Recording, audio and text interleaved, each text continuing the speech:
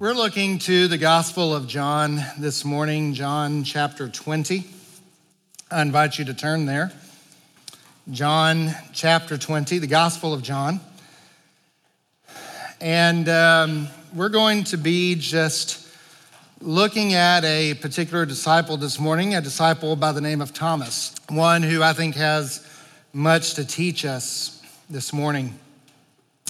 I got a call from an AT&T operator, so he said. What happened was we had moved our internet over from Suddenlink to AT&T, and as part of that, they gave us a reward card that was $150, and so we had used it up. Well, we got a call from someone who is an AT&T operator, and he said that the promotion had been incorrect, and it was actually supposed to be a $300 promotion, not $150. And so he wanted to know my card number and my PIN so that he could reload it onto my gift cards. I thought it was a little odd that he had a Jamaican accent, but I decided to, of course, I had already used up the card, right? So here's the thing, though, is that, I use a program called Logos Bible Software. And in case you ever want to know, I'm just throwing this out there, if you ever want to get me a credit, Logos credit is always a safe way to go. So that and Kindle credit, that is always a good choice. And wouldn't you know it, Logos is having a sale. And there's an item I want on there that, guess what? It is $150. And I thought, man, I'm going to go ahead and give him my card number and my PIN number so that he can reload it onto my gift cards. And when he did, and sudden surprise, he said, "Sir, there is no money on these cards." And I said, "Yeah, why do you think I want the extra promotion?" So, and he got pretty upset with me and hung up on me, which I thought was very rude of AT&T to do. There's just some things in life that seem too good to be true, right? When you get that note from Publishers Clearinghouse that says, "You're a winner," and then you look inside and there's so many things you have to sign up for and so many magazines you have to subscribe to. But isn't there always a part of us that wishes it was true? Even though it sounds too good to be true, don't you wish there was isn't there a part of us that wishes that it could be, that we really could live a life without suffering? That we really could live a life with no difficulties, that there's always enough money at the end of the month, and there's always sun shining, and the weather's always perfect. But then if it seems too good to be true, what do we always say? It's probably not, right? Well, this morning we're going to see someone who thought the same thing 2,000 years ago. That what he was being told seemed too good to be true, so much so that he shows some obstinate disbelief at first. But sometimes, some things that seem too good to be true, sometimes they are. And he's going to find that out. So let's look at John chapter 20. There is no PowerPoint this morning. I just want you to, for our note takers, I want you to just sit back and be ministered to by the word of the Lord this morning. In John chapter 20, beginning in verse 24, it says, "Now Thomas, one of the 12, called the twin, was not with them when Jesus came. So the other disciples told him, 'We have seen the Lord.' But he said to them, 'Unless I see in his hands the mark of the nails, and place my finger into the mark of the nails, and place my hand into his side, I will never believe.' And so 8 days later, his disciples were inside again, and Thomas was with them. And although the doors were locked, Jesus came and stood among them and said, 'Peace be with you.' And he said to Thomas, 'Put your finger here and see my hands, and put out your hand and place it in my side. Do not disbelieve, but believe.' And Thomas answered him, 'My Lord and my God.' And Jesus said to him, 'Have you believed because you've seen me? Oh, Thomas, blessed are those who have not seen yet have believed. So early on the first day of the week, of this week in history, the most amazing event in history occurred. And when the women had got to the place where Jesus was buried, they walked into an empty tomb. And when they walked inside, there was a man whom we know was an angel who told them, "You are looking for Jesus of the Nazarene. He is not here. He is risen." The grave was empty. They were and immediately thought someone must have stolen the body, but then they saw Christ. It took them by complete surprise. By complete surprise. In fact, I think it's safe to say the resurrection took everybody by complete surprise. No one was expecting this. That's why when you hear people talk about, that they would, that they probably would have faked this or something like that. So why would they? No one was expecting a resurrection. No one was thinking that this was part of the plan, and such an integral part of the plan at that. They would have had no reason to do so. But it's understandable why you would think that, because that's immediately what the first disciples thought. That's immediately what the women thought. But then they saw Jesus, and the women came to the disciples and said that what the Lord had done and what he had said to them, and they thought it was utter nonsense. But then Christ entered the room with them, and they saw him. And all their hopes, in that moment they recognized that all their hopes and dreams of what Jesus had come to do was incredibly short-sighted. He wasn't here to defeat the Romans.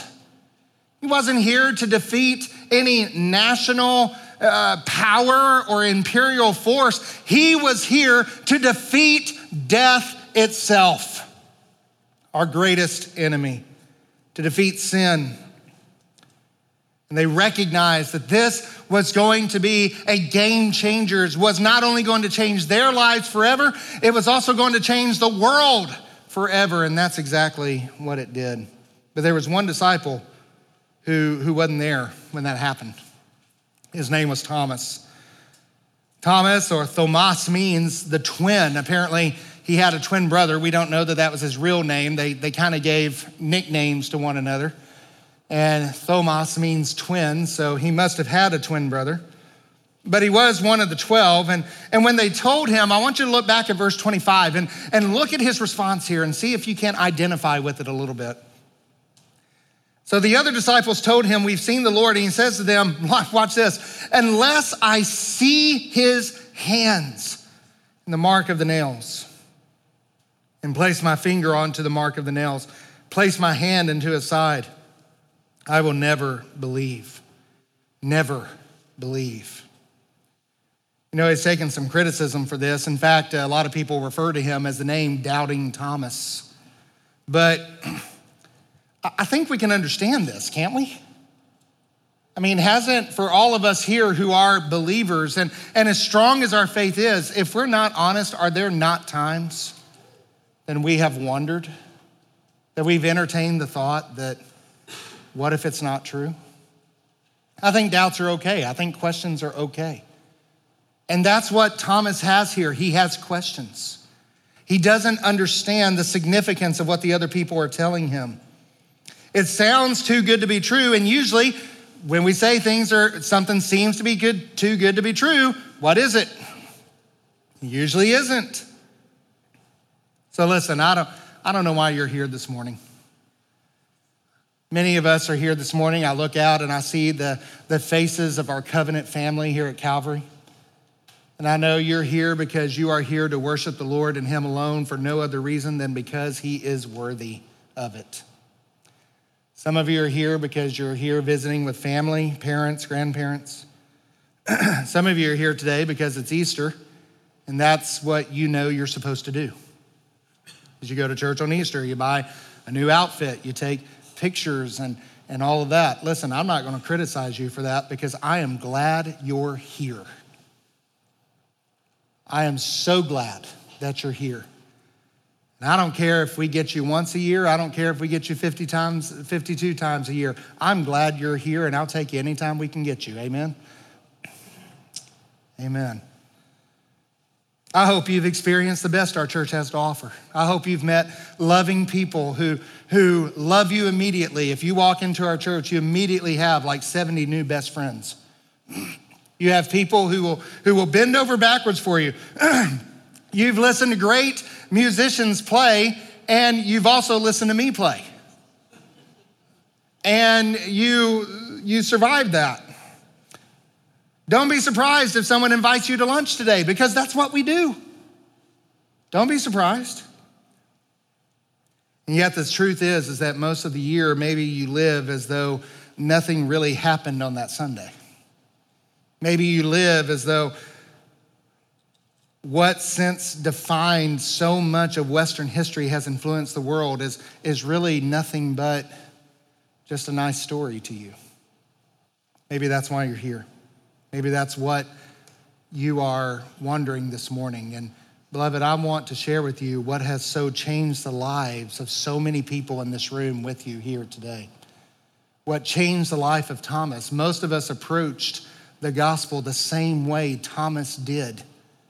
And maybe you are here this morning, and maybe you are Thomas. Maybe that's exactly what you're feeling this morning. Show me. Prove it to me. Answer my questions. We want to do better than that this morning. We want to show you Jesus. We want to show you a resurrected Christ. Let's look at what changed Thomas's life so much. And I want you to see that in these next verses, we're just going to look at the process that Thomas went through. He says, first of all, I want you to notice that when Thomas is in the room with them the next Sunday, he is still in his stage of doubting. He still has his questions. Nothing has changed in his heart. And I want you to understand that when you come to Jesus, you are invited to come as you are. Doubts, questions, all of those things, all of your baggage that you bring, all of your past mistakes, all of your depression, all of your dependencies, all of those things, we want you here. This is not a museum for saints. This is a hospital for sinners.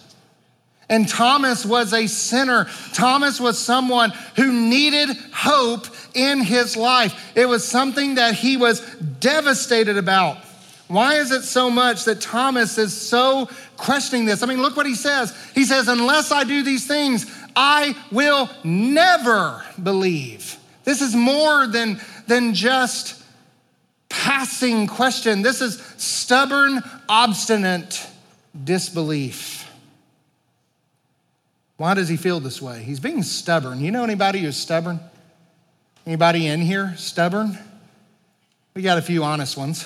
The rest of you need to listen this morning. We can be stubborn, and Thomas was being stubborn, right? Why was he being so stubborn? I think we got some clues here. He was discouraged. He was discouraged. They had placed their faith and hope in Jesus Christ, and as far as he knew, Jesus was dead. He says here in verse 20, in Luke 24:21, when Jesus is talking on the road with a couple of disciples headed to Emmaus, and they did not recognize him at the time. And look what they say about Christ. They said, but we had hoped that he was the one to redeem Israel. Yes, and besides all this, it's now the third day since all these things happened. See, they did not understand the kind of redemption they actually needed. They did not understand. They were hoping for a kind of redemption that was merely nothing more than a physical redemption, a national redemption, a repair of their mistakes, a repair of their things so that they could have a nice, peaceful, and prosperous life, and then they could die. And they thought Jesus was going to give them that, but that is not the kind of Messiah he was. That was not the kind of Savior he was. They were so short-sighted. Their mind was fixed on the here and now. And they had placed their hope in Jesus, and as far as they knew, he was dead. You know, nothing can bring stubborn obstinance like discouragement. You ever notice that? When you're so discouraged about something, you just become a pessimist. Life is a cup that's always half empty, never half full. Nothing can do that like discouragement. But not only that, he was afraid. There's an interesting little fact here. Look where the disciples are hiding. They're hiding behind locked doors. Not only was Thomas a discouraged man, he was a wanted man. He was a follower of a man who had just been crucified 3 days before by the Romans. They had no idea what was going to happen. As far as Rome was concerned, they were rebels against Rome. They were threats to the peace of Rome. And they were a threat to the Jewish religious establishment. He had no idea what was going to happen. So because of that, he was adamant.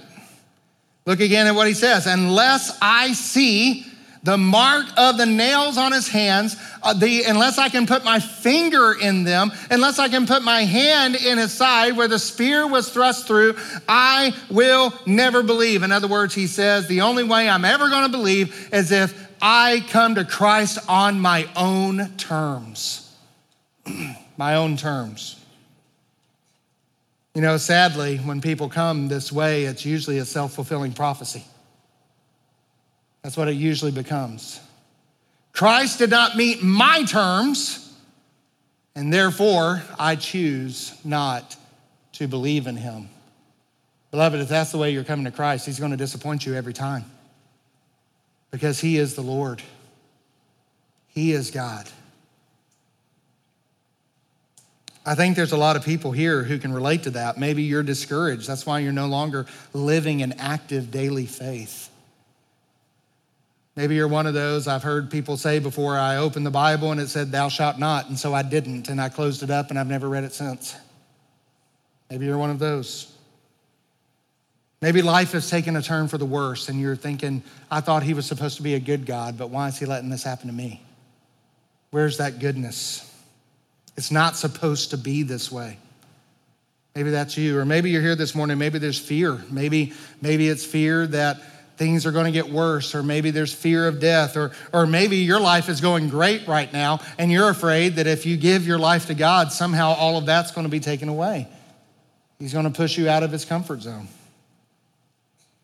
What if it's not true? What if all of this is just not what it's all cracked up to be? But I think there's a root behind all of that. And the root, I think, here is in verse 27. Jesus says to Thomas, put your finger here, see my hands, put out your hand and place them in my side. Look what he says. Do not disbelieve, but believe. The root of all of that is simple disbelief. Whether that disbelief is enabled by discouragement or fear, whether it is brought on by disappointment, whatever it is, the root of it all is disbelief. And there are different kinds of disbelief. There's stubborn, there's obstinate, there's discouraged, all of that. But it's all coming from the same root. When we are coming to Christ and asking him to meet us on our terms, that is essentially saying, Lord, I'm willing to give you a chance, but I still want to be the boss. I still want to have control. I'm not willing to surrender. I'm only willing to give you an opportunity to give me the best. And if you don't, I'm just going to go on to whatever seems to work later. But I would ask you this morning to consider Christ as he is. Consider Christ as he is. Look at verse 26 and 27. 8 days later, his disciples were with him, and his disciples were inside again, and Thomas was with them. And although the doors were locked, Jesus came and stood among them and said, peace be with you. I want you to notice that Jesus comes and he meets them. He appears to them, and interestingly, he does this through a locked door. That door was locked out of fear. They were afraid the Romans would catch them. The Jewish authorities would catch them and all of this. And Jesus comes through the locked door and he announces peace. He comes to us. He meets us where we are. And then he calls us. He says to Thomas, do not disbelieve, but believe. Now, I want you to notice something here, that Jesus is not saying that he was going to come to Thomas on his own terms. He was not saying that, Thomas, I'm going to acquiesce. I'm going to follow what you have told me to do. He says to Thomas, put your finger here, see my hands, put out your hand, place it on my side. He's not saying, okay, Thomas, I agree to your rules. But what he is doing is he's meeting Thomas where he is. He's meeting him, and he's providing him exactly what he needs to defeat his disbelief. By the way, Jesus is doing the same thing for you today. He meets you where you are. The loving God of the universe, who created everything, who created you and me, who created mankind, humanity, to rule and manage the earth by his sovereignty. That same one who created everything is the loving ruler of the world. And he created man and woman to live on the earth in perfect harmony, to live under his loving rule. But that's not the way it is anymore, because you see, we have looked back at God, we have shaken our fist at God and said that we are not going to live with you over us. We are not going to have you as king over us. We are going to take the crown off of your head. We're going to place it on our head, and we are going to live the way we want to live. We are going to be our own kings, the masters of our own fate. Beloved, the problem with that is that we make a mess of things, don't we? We fail to rule society. We fail to rule our families. We fail to even rule ourselves. What makes matters worse is that God is not going to allow this rebellion to take place forever. He has assigned a time that he is coming again to judge the earth. And the penalty for sin is death and judgment. And it sounds harsh, and it is harsh. It's scary. But I want you to know that because God loves you, beloved, he provided another means. He sent his only begotten Son, Christ, into the world. And Christ, Jesus Christ, lived in accordance with God's rule. He never disobeyed his Father, not even once, from birth to death, in perfect obedience, earning the righteousness that you and I need. Then he went, because he loves us, he went and died on the cross so that he could take the penalty of our sins upon himself. He died as a substitute for us in our place. And even though he was fully dead, he was buried, but on the third day, the Father raised him from the grave. And that's what we're here celebrating today, that he was raised from the grave by the Father, because Christ's life and death is enough to save you. And so God raised him from the dead on the third day, and so many people saw him, and they left their witness for us. We're reading part of it now. They left their witness for us to read. Dying, he saves us from sin's penalty. Rising, he gives us a new life free from the power of our sin. And coming again, he'll free us from sin's presence forever. Because there is a day when Christ is coming again. And when he does, he will establish his kingdom. He will culminate it. It will all be a new creation. It's okay to have questions. We all do. Maybe you're discouraged. Jesus meets you where you are. You feel controlled and beat down by life's turns and snags, addictions, depression, those things that are beyond your control. Beloved, Jesus meets you where you are. You don't have to clean up yourself before you come to Jesus. The one thing that you must have is that you must be a sinner. And that's all of us. And so we all qualify. This is the ultimate invitation that everyone who would come to Christ is welcome. Beloved, sometimes you hear Jesus is knocking on the door of your heart. No, beloved, your heart has been locked down by sin, disbelief, and fear. He doesn't knock on the door. He breaks down the door. He walks in and he announces peace. You are now mine. And he rescues us from sin and death. And we are now his children when we respond to him in faith. And that's really the response that we need. He did all of this so that you can be saved. What is our response? Number one, we must repent. Look what Thomas does. You say, why do I say that Jesus was not coming to Thomas on his terms? Why do I say that? Because did you notice what didn't happen here? Did you notice what didn't happen? Thomas never actually examined him. Thomas never put his finger on the mark of his hands. He never placed his hand in the side. Look at what did happen. He never actually examines him. He sees him with his own eyes, and the power of the resurrection overcomes all of his doubt. His heart is open, and he renounces his demands and his rights.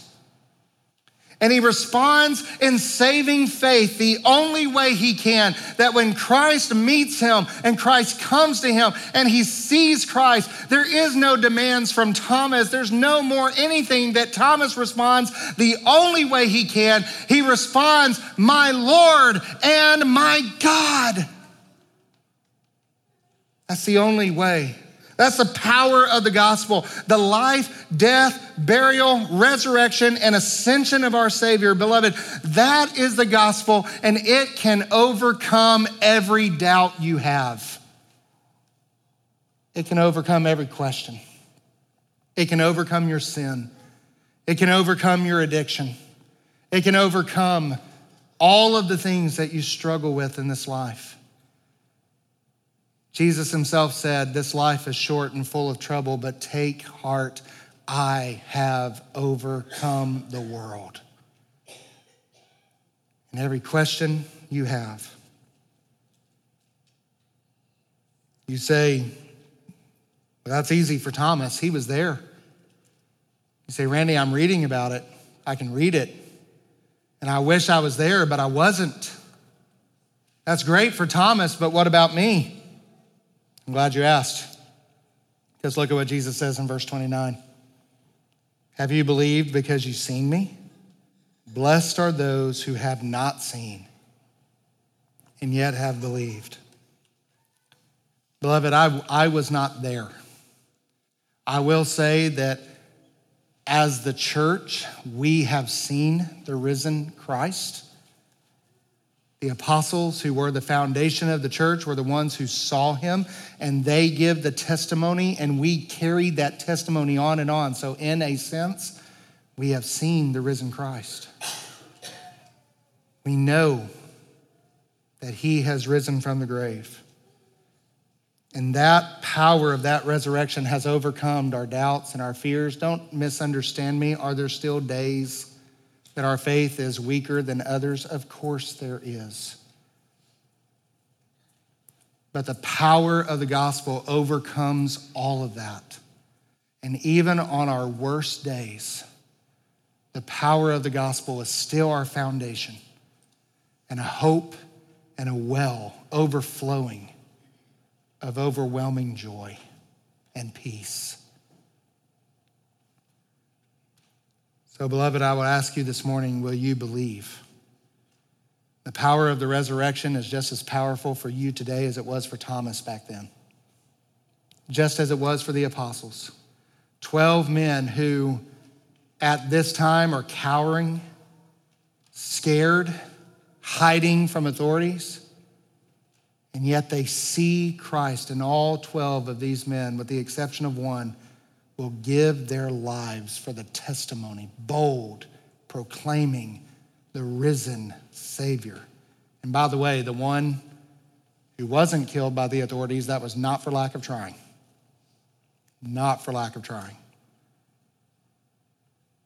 They gave their life so that you and I, 2,000 years later, could still be here today spreading their testimony of a risen Christ, a testimony that has empowered us, has created us new, and has caused us to have not a new turn in life, but a new life to begin with.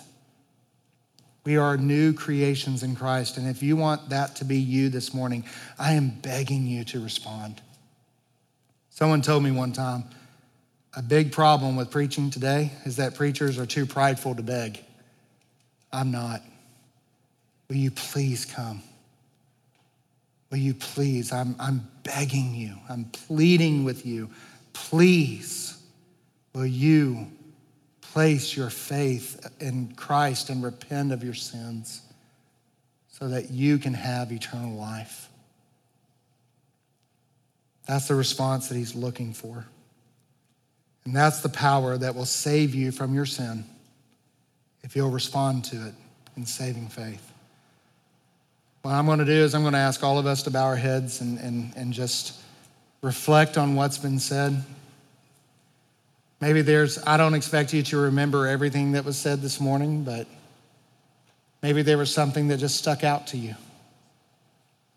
Maybe there was something that penetrated your heart this morning and you're thinking about it. It's bouncing around in your mind. And yet you're still wondering, how is this going to help me with my issues? How is this going to help me with my questions? Maybe you're here this morning and you're grieving.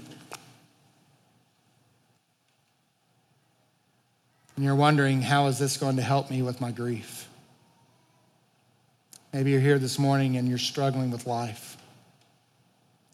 You know, I don't know exactly, specifically, how the gospel is going to give you the answers you're looking for, because I don't know your questions. But I do know this, that the gospel, Jesus Christ our Lord, crucified, risen, and coming again, is what you're looking for. He has the power to save you. He always has, and he always will. We have those in here this morning who are grieving, just like the disciples were grieving that day. You've lost loved ones. While I certainly don't want to belittle your pain, I want to encourage you with this, that Christ died on a Friday too. And yet Sunday, he rose again. Beloved, if you know Christ as your Savior, even though you die, you will live again.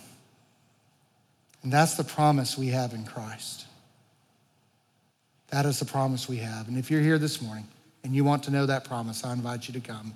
I'd love to talk to you. Maybe you want to talk with one of the ladies in our church. If you're a lady, maybe you'd be more comfortable with that. There are ladies here who would love to talk to you. Maybe you want to go to your Sunday school teacher or whatever it is you need prayer for, we invite you to come. Let's stand together. I'm just going to ask you to keep your head bowed as our musicians play for just a moment. I cannot think of a better day to give your life to Jesus Christ. And though you may be grieving, you're not grieving without hope. Even though you may be suffering this morning as a Christian, you're not suffering without hope. Even though you're dealing with difficulties and things that seem to be controlling you and beating you down, you have hope. Maybe you're here this morning and you don't know Christ. You can have hope today if you will accept him. Repent of your sins and trust in Christ alone and his work for you. Our Father, we thank you for this promise we have, how we need it, Lord. This life is short and full of trouble. This life just beats us down sometimes. It's all we can do just to get up in the morning. It's all we can do just to get through the day. Yet, Lord, you've given us the promise of so much more that we can base our life on, and how we want everyone in this room to have that promise. So if there's one here who doesn't know you, I pray today would be the day that you would break down the doors of their heart and you would rescue them from their captive sin. And you would make them your own. And that they would respond to you in faith.